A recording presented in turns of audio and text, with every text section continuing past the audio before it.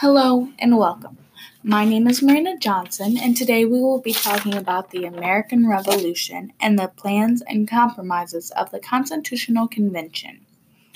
I'm going to go down a timeline, and I'm going to start by talking about the Proclamation Line of 1763.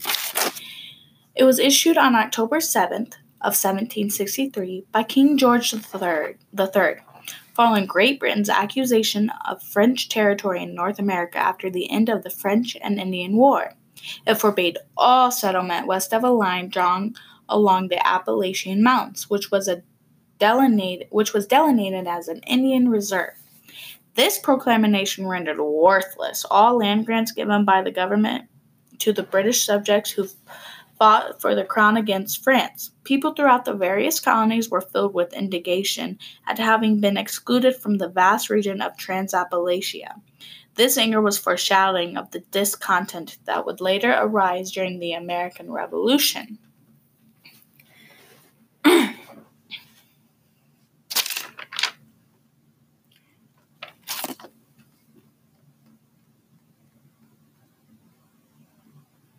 Many Europeans came to the New World fleeing from the oppression of England's monarch. Many also came seeking economic and religious freedom. Most of the colonies governed themselves for over 100 years before King George III imposed harsh taxes on the colonies, such as the Stamp Act of 1765. The British government started the Stamp Act. Anything printed on paper needed a stamp that was bought from the English. The stamp cost money, and it was England who got the money. A crowd started because the colonists didn't like that they had put stamps on everything. Samuel Adams was the one who organized the protest that became a mob. In Connecticut, a stamp distributor, Jared Ingersoll, was called a traitor. The mob of colonists who were against the Stamp Act hung a doll of Ingersoll, the effigy. They might not have wanted to hang him, but they wanted to make a strong point. Soon the colonists quit buying stamps to show how much they resented buying stamps. When King George saw the people weren't buying stamps and he was not getting money, he stopped the Stamp Act. It ended in 1766, and that is what's known as the Stamp Act. Now I am going to talk about the Boston Massacre. The Boston Massacre started in 1770. British received intelligence about rebel supplies outside of Boston. Paul Revere and William Dawes rode their horses all night warning military, the British are coming. When the British arrived, the military was ready. Shots heard around the world. The British retreated back to Boston. It wasn't a major battle, but it proved the colonists meant business. Later, in 1773, was the Boston Tea Party. Sons of Liberty boarded a British tea vessel and dumped the contents into Boston Harbor in protest of taxes on tea.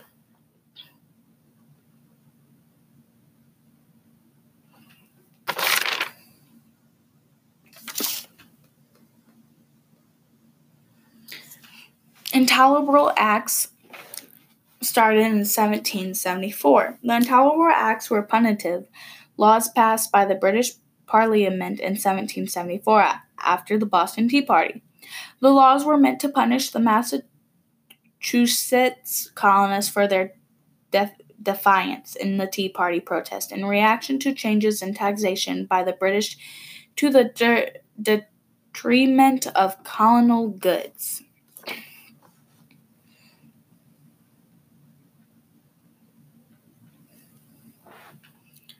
Now we are moving on to the battles of Lexington and Concord.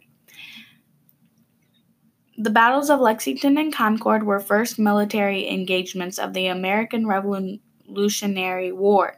The battles were fought on April 19, 1775, in Middlesex County, province of Massachusetts Bay, with the towns of Lexington, Concord, Lincoln, Menotomy,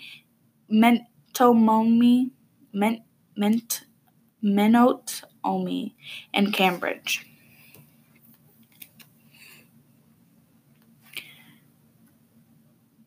The Revolution lasted from 1775 to 1783.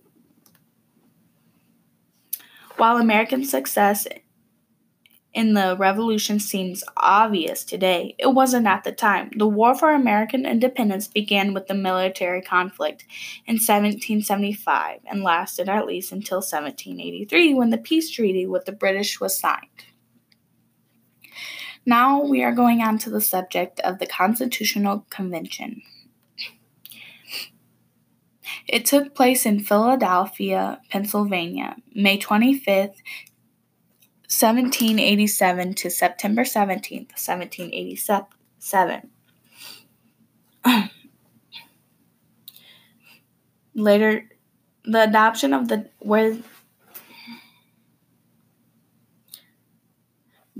convention was intended to revise the League of States and first system of government under the Articles of Confederation.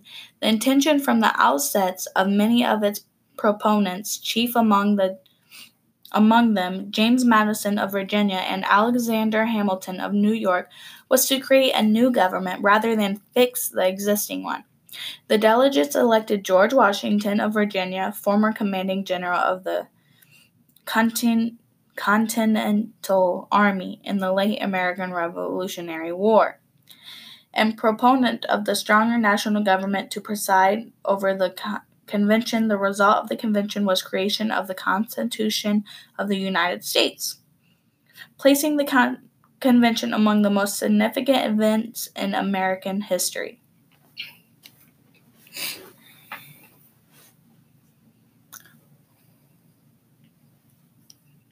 Now I'm going to talk about the plans and compromises they had set and what ones were rejected and not. I'm going to start with the Virginia Plan. It was proposed for a strong central government composed of three branches: the legislative, the executive, and the judicial. The plan presented by delegates from Virginia at the Constitutional Convention called for the three-branch government with a bicameral legislature in which each state's membership would be determined by its population or its financial support for the central government.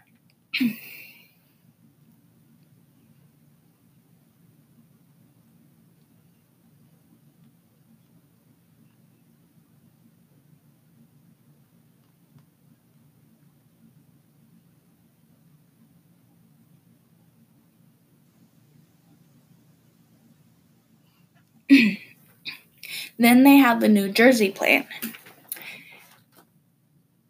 It was a plan presented as an alternative to the Virginia Plan at the Constitutional Convention, called for an unicameral legislature in which each state would be equally represented.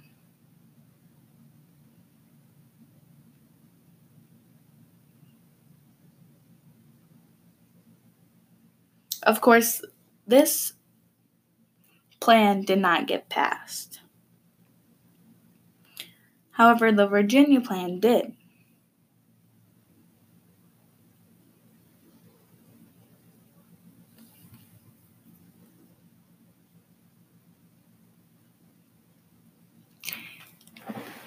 Then they went on to the Connecticut Compromise.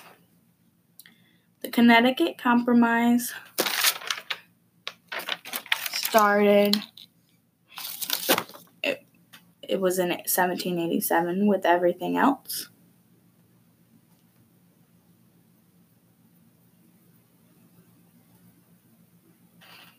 The Connecticut Compromise was an agreement during the Constitutional Convention that Congress should be composed of Senate in which states would be represented equally, and a House in which representation would be based on a state's population.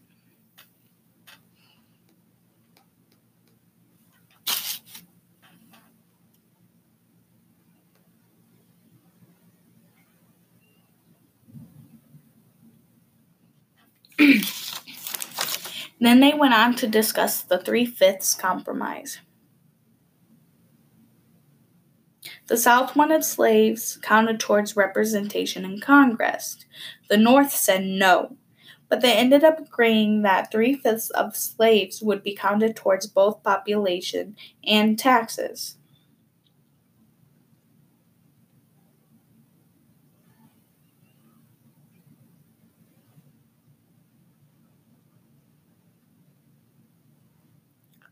Next, they had the Commerce and Slave Trade Compromise.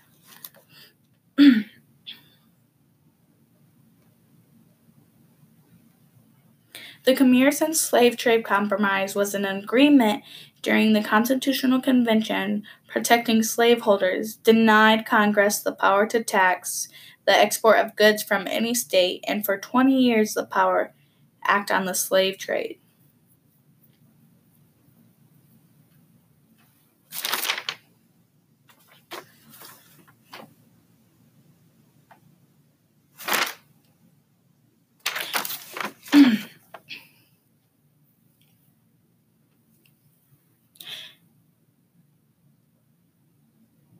They then needed 9 out of 13 states to ratify this Constitution.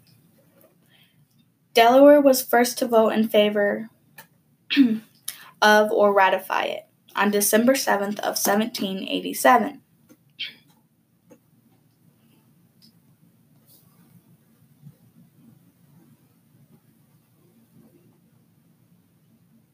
The convention lasted from May 25th, 1787 to September 17th, 1787. The result of the Constitutional Convention